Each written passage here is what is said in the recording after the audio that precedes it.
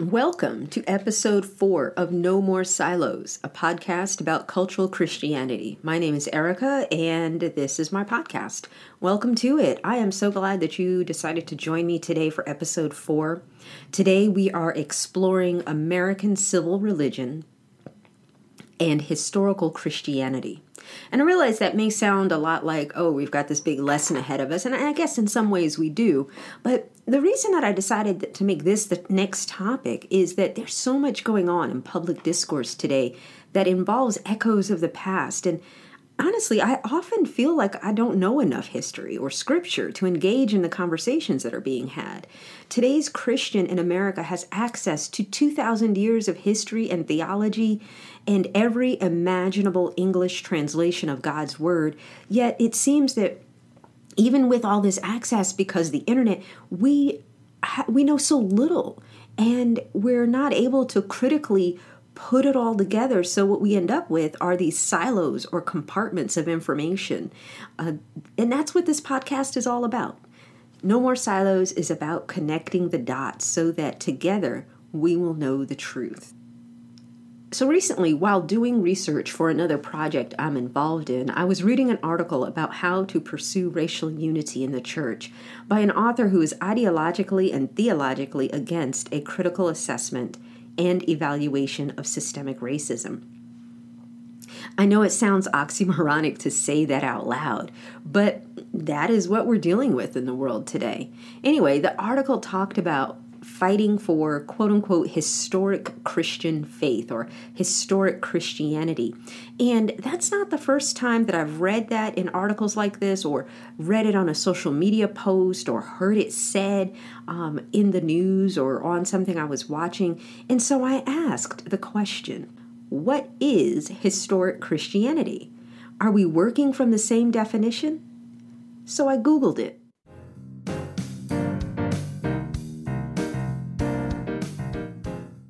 After reading this article, I realized that we were not speaking the same language.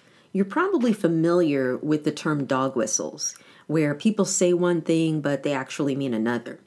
And so when you consider that Christianity's been around for over 2,000 years, you would think, or at least I would, that when someone says, let's return to historical Christianity, you're thinking the apostles, the New Testament, maybe the 1st or 2nd century, the theologians, African church fathers like Tertullian or Augustine. But no, actually, what I learned in Googling historical Christianity today really means since the 1700s, as Christianity was practiced in early American history. In other words, theologians like George Whitefield and Jonathan Edwards, who compromised their Christian beliefs by engaging in chattel slavery, engaging in the socioeconomic practices of the time, regardless of what they believed about Christ. And so I noticed in this article, and there's a couple of articles I came across. And so one talked about the theological differences between evangelicalism and fundamentalism. And I really don't want to get into those details here, but Protestant fundamentalism historically is only about 150 years old, and the evangelical tradition as we know it today really only goes back about 250, maybe 300 years to the Great Awakening. But the fact that one of the articles I found pointed out that the fact that both of these movements are relatively new means that they can't actually be, by definition, what we have always believed and practiced as Christians. There may be themes of certain teachings, as one of the things the article points out, that are older than the movements themselves. And I'll have this article in the show notes, but the traditions as a whole aren't what Christianity has always looked like. And so this is why here on No More Silos, it's so important to really look at tearing down the barriers, tearing down those silos of information. We separate our history from our faith and our practice, our orthopraxy, how we practice Christianity. And so it becomes important to understand the 2,000-year history of Christianity and kind of put these things in their right place and context. In fact, a great documentary that I often refer to, it's actually 10 years old now, is the PBS documentary God in America. They do a great job of telling this history, and I'll include a link to that in the show notes. But another resource that's really good about digging deep and deep diving into what actually is historic Christianity is Jemar Tisby's book, The Color of Compromise. It addresses the history of why this is important to the history of systemic racism. So I wanted to mention that as we are going along here, the orthopraxy, which, means how we practice. And so for Christians, it's about how we love, because didn't Jesus say, you will know my disciples by how they love. And so the article also says, this one of the articles that talks about what is historic Christianity. It says, and I quote, "We can get so caught up in looking for the heretics that we actually deny our orthopraxy, loving our neighbor as yourself, doing unto others as we would have them do unto us, and our orthodoxy, that love is only possible with a Trinitarian God. The call to love God and neighbor is tied to the doctrine and reality that God is love, because God is Trinity, an eternal community of mutual self-giving love." End quote. So when we talk about what is historic Christianity, let's not lose sight of what is actually historic Christianity, like the last 2,000 years, and looking at that in a broad context, versus someone wanting to get back to, or using the dog whistle of historic Christianity, attempting to get back to or to return to a time when Black and brown people were enslaved. That I have a bit of a problem with. But let's take that a little bit further when we're talking about historic Christianity or historical Christianity. To some, historic Christian teaching simply refers to what we have believed for years, and how did we arrive at some of our doctrines and our theology over the last 2,000 years. I have a book called The Seven Ecumenical Councils, and it's not... I probably won't even mention it in the show notes. Send me an email at podcast@ericasantiago.com if that's something you're really interested in. But I have a book that I picked up a few years back when I was in seminary, and it walks you through the first 700 years, right, after Jesus Christ, his resurrection, because there was a lot of discussion, a lot of debate and consensus that about what was heretical and what was orthodoxy, about what was true and what was something somebody made up. Think about it like a game of telephone in the Mediterranean region, hearing the story of the resurrection, hearing about this event. People sometimes got the story mixed up, or they didn't have all of it there. And that factors into something we'll talk about later in today's episode, American civil religion. But I just want to point out right now that historic Christianity really is encompassed by two things, the early history of Christianity, and that is the decisions by the ecumenical councils and the doctrines that were articulated by the creeds. And the three main creeds were solidified about 500 years after Jesus, and there were some tweaks, and some of you may actually be familiar with the Apostles' Creed or the Nicene Creed. This is the one that there was a Christian group that made a song out of it a few years back that was real popular, and many Protestant denominations, and I even think the Catholic Church, says some version of this on a weekly basis as part of their liturgy. And so I'll just read to you this version that I got off of Wikipedia. It says, "I believe in God the Father Almighty, creator of heaven and earth. I believe in Jesus Christ, God's only Son, our Lord, who was conceived by the Holy Spirit, born of the Virgin Mary, suffered under Pontius Pilate, was crucified, died, and was buried. He descended to the dead. On the third day he rose again. He ascended into heaven. He is seated at the right hand of the Father, and he will come to judge the living and the dead. I believe in the Holy Spirit, the Holy Catholic Church, the communion of saints, the forgiveness of sins, the resurrection of the body, and the life everlasting. Amen." Now, let me back up here just a moment. When we say the Holy Catholic Church, what I'm reading from has that C as a lowercase because the word Catholic actually means universal. So you kind of sit there and say to yourself, wow, the Catholic Church really just decided they were going to be the universal church. That's what they called themselves. So the early Christians developed these creeds as a teaching tool. Remember, Jesus said, make disciples, which means to teach. Disciple being one of those churchy words that we really don't use outside of church, like repent. And so disciple simply means to teach. And because they didn't have the Bible yet, it's a statement of confession of belief that people said before they were baptized. And like I said, some churches still recite this creed as part of their weekly liturgy. So it's important to consider if we're hearing historical Christianity, this is not what they're talking about. They're talking about 300 years ago. They're not talking about the creeds of the early church or the ecumenical councils and doctrines. I think it's important to address the historical fact of the ecumenical councils as well as their place in understanding Christian history. And so when I do that, in teaching Bible study, I usually share or show a graphic that I got out of a PDF, a timeline actually is what it is, from the Emotionally Healthy Church folks on their website. And it's Peter Scazzaro. He's a pastor in Queens, has a great ministry around just developing your inside from the inside out so that you can really fulfill your God-given purpose through Jesus Christ. And so one of the resources that they have on their website is this document that outlines Christian history.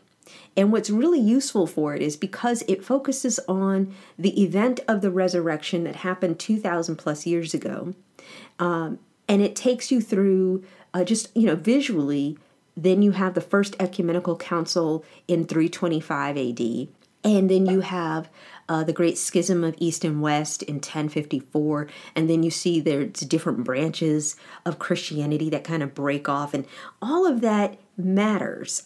In fact, if historic Christianity is only focused on the last couple of hundred years, then, a curious person would say, well, what was going on before? What did they believe before? And all of us have had to learn about the Middle Ages and Renaissance in school. But one of the leading reasons that people of color sometimes call Christianity the white man's religion has a lot to do with the artistic representations of Christ from the Renaissance that continued to permeate Christian church culture well into the 20th century. And if you think about when was the Renaissance in the 1500s, there's actually a bigger concern there. In fact, I actually had started recording this podcast or prepping to record this podcast about a week ago, and I kind of pulled the brakes. And the reason is because I came across this article because, when you're researching, you keep finding more stuff and you go down one rabbit hole and then another and then another. But I think it's worthwhile mentioning that the tie-in for the Renaissance and what's going on. And this article is entitled, White American Christianity is Rooted in Colonial Empire Building. And so if we're looking at historic Christianity as a phrase, as a dog whistle, this article, and I'll have it in the show notes, but here's a highlight of some of the things that are mentioned in the article. The author references Romans chapter 1, verses 18 through 32, talking about the slave-holding empire run by Christians. Because here's the thing. If you are looking at historic Christianity as 300 years ago, in the time of Jonathan Edwards and John Wesley and George Whitefield, who compromised their theology to accept and ignore the evils of chattel slavery, what you have is a slaveholding empire, which was the United States in those early years, and it's run by Christians, which is kind of what Paul's talking about in Romans. The article says that Paul attempts to account for the moral chaos and degradation of humanity. His argument begins with the claim that all human beings have plenty of access to knowledge about God and morality because God has plainly revealed it. But ungodliness and wickedness flourish when people in their wickedness suppress the truth. Paul is saying that people actively suppress the truth in their wickedness as an expression of their wickedness and to enable further wickedness. So dialing back here to the 1500s, maybe a couple of hundred years before, you have the American colonies. But the source, as we see in the book Stamped from the Beginning by Ibram X. Kendi, which came out a few years ago, and if you follow me on Instagram at Cultural Christianity, I've posted a picture of that there. The article that I came across today says, this begs the question of whether the ultimate historical source for such heresy can be identified. You see, the question about the historic Christian or historical Christianity and why it's a dog whistle and why it's problematic is outlined in Color of Compromise and in Stamped from the Beginning in great detail. But this article, the author of this article, actually focuses on it as a heresy. And it points back to the 15th century Europe. So what we see here, an article goes on to say, as Europe began conquering and colonizing the world in the name of Christ, the story begins with those first imperial powers, Spain and Portugal. And you remember in Spain, what were they doing in Spain in the 14 and 1500s? They were getting rid of all the Jewish people, right? It was the Spanish Inquisition.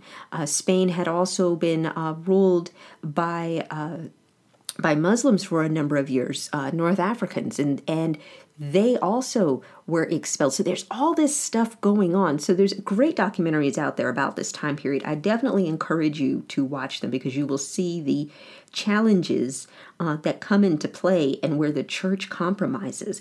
So then the article says that you had all these different colonial nations, Holland, France, Belgium, and so on, and they were empire-building nations that were focused on these great adventures. And what do we learn in school? You know, Columbus discovered America, which we all know is inaccurate. It's wrong. It's false. It's a lie. And as we approach Columbus Day in about a month, my kids know Columbus didn't find anything. Columbus showed up in Puerto Rico and created all kinds of havoc and chaos. These European nations, though the article goes on to say, they confidently believed themselves to be the center of the world, superior to all other cultures, entitled to conquer and colonize, and in so doing actively advancing God's will. The European powers believed this for many centuries. Some would say that they and their descendants believe it still. These European conquerors and the church officials who blessed and authorized them had 1,400 years in which to learn key elements of Christian theology that might have affected their plans. 3 of the most relevant include the doctrine that all humans are made in the image of God, and thus equal worth to God. That's Genesis chapter 1, right?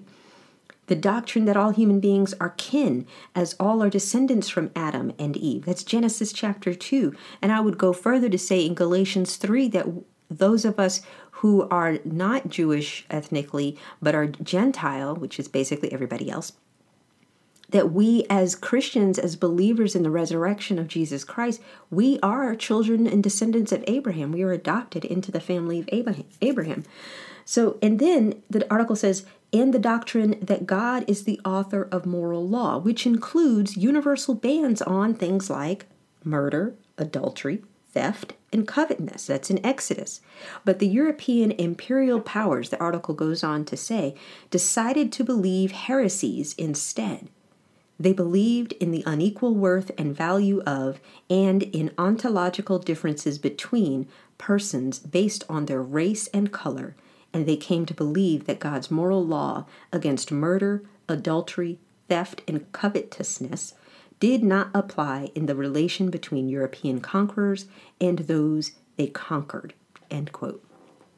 So you can see why I had to include this in our conversation today about historical Christianity and American civil religion, because what we are clearly confused about, what we are clearly not teaching in our history, in American history, is we're not putting into context the fact that the European colonizers broke all kinds of Old Testament rules and New Testament rules to steal people from their homes and bring them here, to kill the people who were already here, to treat them as less than God's children. I mean, this is hugely problematic. And so that is why when we look at the timeline of the church from the New Testament era, from Pentecost, all the way through the first couple of hundred years, where you had the early African church fathers, the first ecumenical councils, the creeds were established. The way that the early church taught theology was very different than the way that we teach it now. People had this information. We're not talking about people who just didn't have any information, they had no historical context for what they were engaging in. They actually did, and to the extent that they may not have, they had teachers of religion and rhetoric that taught all this stuff. So that is where we look at historical Christianity. That is the perspective that we look to historical Christianity from. It is a dog whistle. It is problematic. And that leads us to a conversation about, well, what is the gospel and what is American civil religion? How do those things play into this conversation about historical Christianity? In our last episode, in episode 3, I talked about syncretism. I defined syncretism. In our Bible Study Basics, I defined syncretism as the combining or attempted blending of different religions, cultures, or schools of thought. In other words, we take one worldview and we throw it in with another worldview, and then we get this whole other third thing. And in some contexts, if you're like a fan of Stephen Covey, you want to have a kind of a blending of ideas, if you will, because it makes sense. That's how we arrive at the third option. I think people have even written books called The Third Option, it's in the business world. But the thing that's challenging about syncretism in the church and in our context as believers, or in your context as someone who is exploring Christianity, is this. We cannot take a non-biblical pagan worldview and mix that up with a biblical worldview and think that that's okay. That's not how the gospel works. The gospel is exclusive. Recently, there was a study about this in a survey that pointed out or observed that the majority of American Christians don't believe the gospel. So when you have folks referring to historical Christianity, that becomes problematic when you consider that there's a bunch of folks who say they're Christian, but they don't actually believe the doctrines of Christianity or believe believe the gospel and what the gospel is. And so we'll just take a couple of moments here to talk about what is the gospel. So in this article, it says that the survey found that a majority of people who describe themselves as Christian accept a works-oriented means to God's acceptance. But that's not true. We have faith and grace, and that's what we need. The survey was conducted by the Cultural Research Center at Arizona Christian University. And it said that it found that American adults today increasingly adopt a salvation can be earned perspective, and that they will earn a place in heaven. And that's not actually, again, Christian beliefs. So what does that tell us? Well, that tells us that Christians who believe that salvation can be earned probably are not reading their Bibles. They're not reading the New Testament. They're looking for another way. What is that third option? Syncretism, right?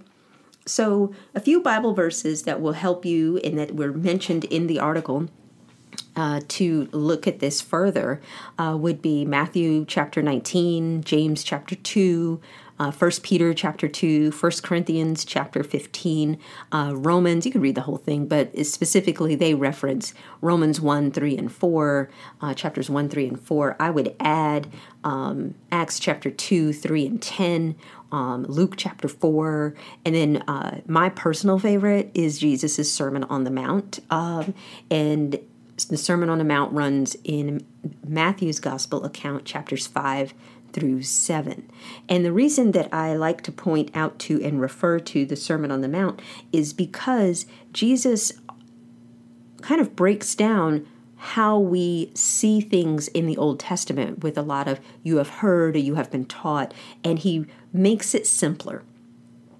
And he makes it simpler. And so somewhere, I think I saw this on a Facebook group, someone said, we must start with Jesus as the ultimate, final, and most clear revelation of God and work back into the Hebrew Scriptures to see that they lead up to and culminate in him. And so we see that on display in Matthew chapters 5 through 7. But I want to share with you because, with No More Silos, one of the things that I like to do is refer you to other books. I mean, I like reading and I love books, and I know that listening to a podcast is, in the relative scheme of things, a short amount of time, and I'm trying to fill so much information in here for us. But I want to recommend a book by Andy Stanley called Irresistible. In fact, the full title is Irresistible: Reclaiming the New That Jesus Unleashed for the World. And it came out a few years ago, and I'll have a link to it in the show notes. But Andy Stanley says this. He says, we believe Jesus died on the cross and rose from the dead, but not because the Bible tells us so. It's better than that. The time has come for a return to the original revolutionary, event-centered message. I'll say that again, and when I say it, I want you to think of everything we just talked about with historical Christianity. We believe Jesus died on the cross and rose from the dead, but not because the Bible tells us so. It's better than that. The time has come for a return to the original revolutionary, event-centered message.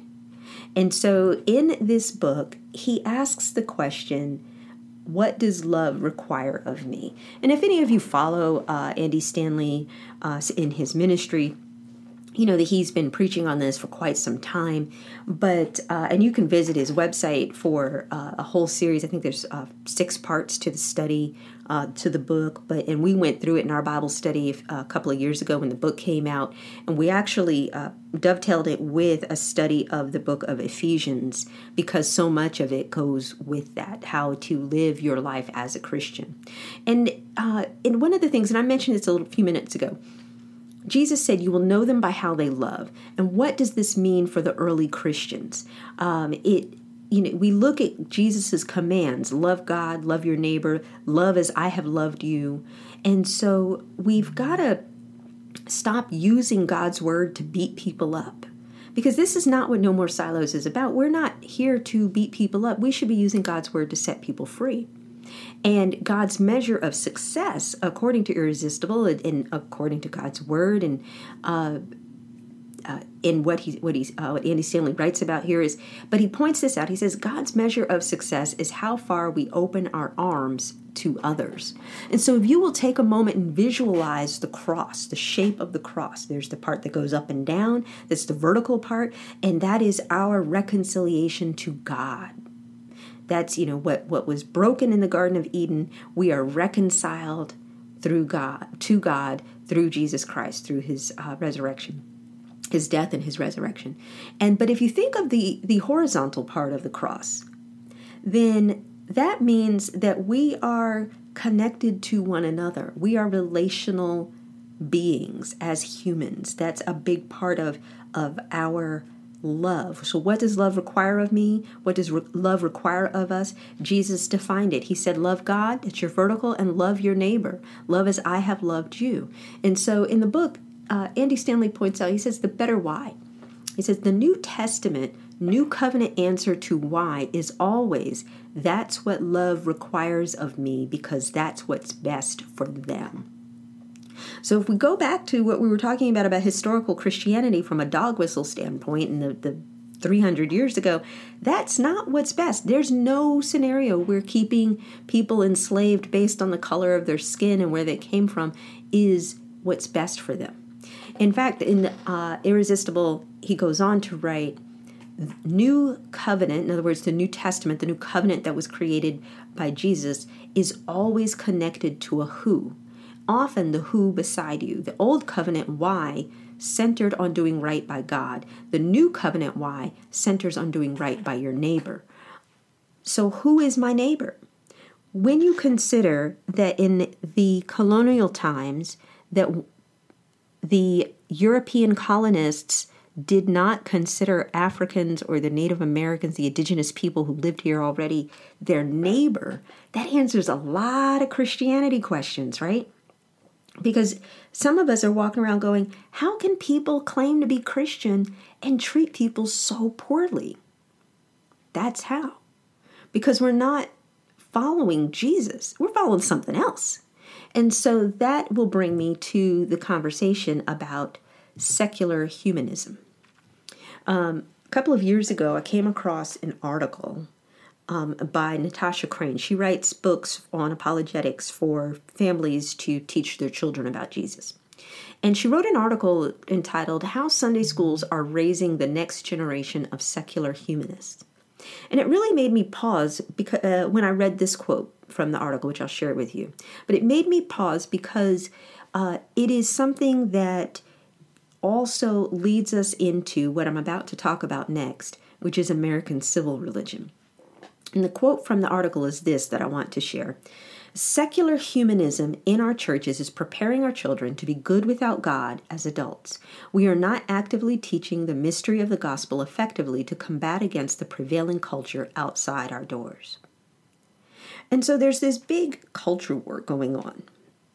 And I think I said it in a previous episode. It's not that we should be at war with one another, but what we are teaching our kids, what we are teaching as far as history is concerned, because we have, to use the popular term, we've whitewashed it, but really what we've done is we have made it so that it doesn't sound so bad to us, because it's actually pretty bad.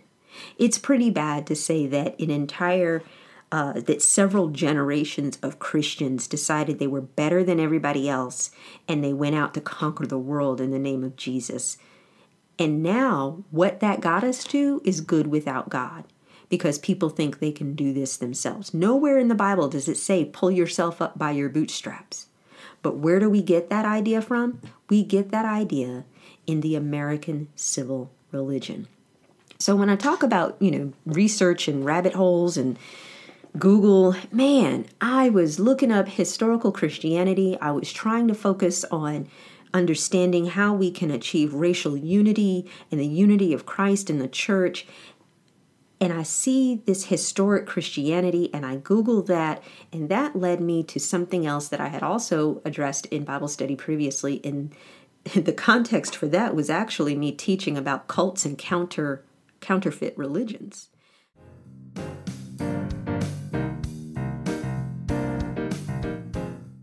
So join me next time on the next episode where we will talk about American civil religion. I really appreciate you joining me today for today's podcast, episode 4. We got through historical Christianity. We talked about the gospel in the book Irresistible by Andy Stanley, Stamped from the Beginning by Ibram X. Kendi, The Color of Compromise by Jemar Tisby. Those will all be in the show notes for you, and the documentary from PBS, God and America. All of those links will be in the show notes. I thank you so much. We are out of time for today's episode. When we come back, we will tackle American civil religion. Thanks for joining me on No More Silos. Please follow me at Cultural Christianity on Instagram or Cultural Christianity on Facebook. Subscribe to this podcast wherever you get your podcasts and share it with your friends who are interested in history, politics, religion, Christianity, the gospel. It might be your way in to proclaim the gospel to someone who's never heard it before. Have a great day.